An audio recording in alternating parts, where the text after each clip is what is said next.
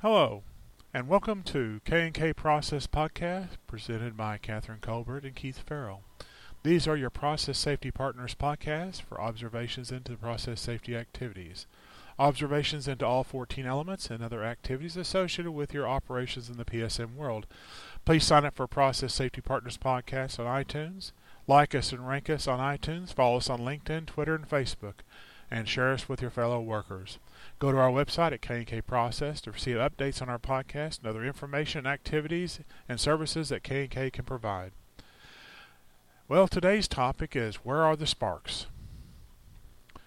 Where are the sparks? Meaning, every time you do a consequence analysis, via facility siting, risk management plan, PHA, you're looking for sparks. Or even investigations, if you come to think of it. Where are the sparks? Where are the initiating sources of your consequence events? If we don't have sparks, we don't have consequences. We just have releases. Other than toxic issues, there are no explosions or fires. So it kind of simplifies your issues that you may have to deal with. But there again, we come to the suggestion, where are the sparks? I've known several major investigations. The search for the sparks ended up being a long-term investigation portion because the arguments ensued.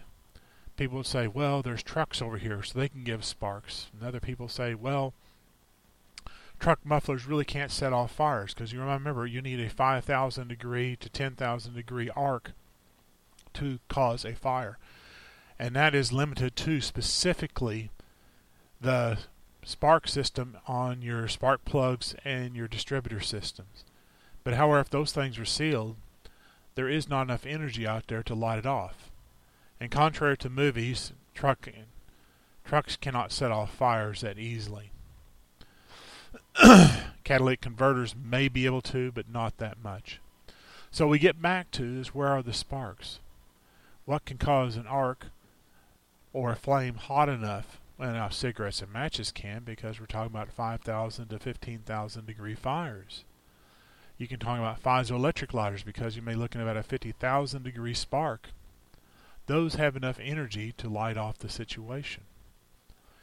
So we go back to your facility siting, we go back to your risk management plan, we go back to all these other things that you're doing to find where are the sparks. My suggestion is your air electrical classification. If you've done your job right, and I am sure you have classified all your process units for spark generation. So nothing that can cause a spark is allowed in the unit. Therefore, we have made a spark-free area.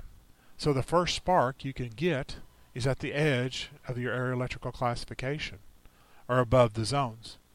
Now, one thing that has come to conclusion is that air electrical classification is a 3D model. A lot of these vapors that the classification area says go up only 18 to 24 inches. Therefore, anything above that can be spark generating.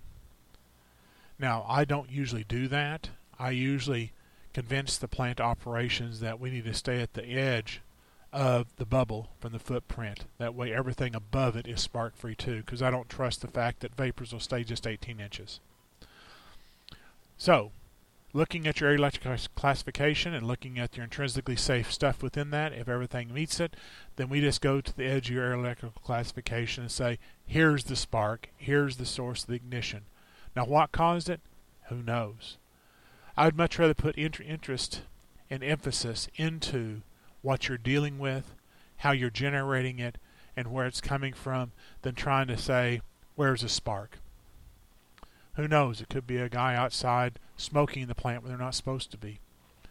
It could be a person playing with matches. That happens.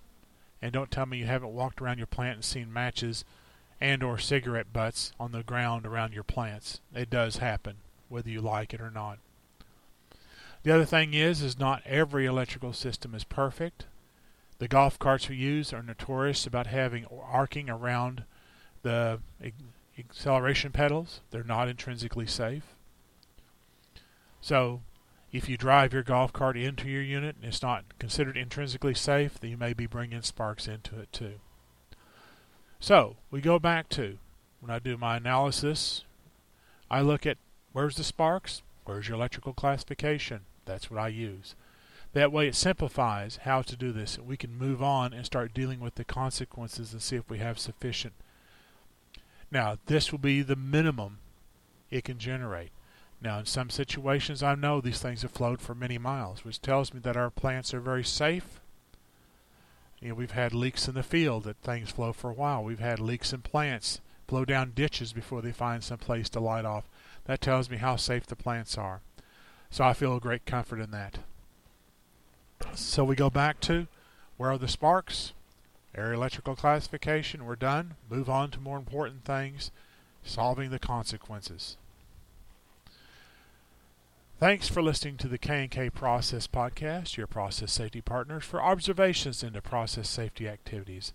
Like us and rank us on iTunes and share us with your fellow workers. Please sign up at knkprocess.com to receive updates on our podcast and other information activities. And for your process safety needs, please contact K&K Process with 45 years experience in process safety and safety activities. We'll be happy to help you as your process safety partners. Thank you and have a safe day.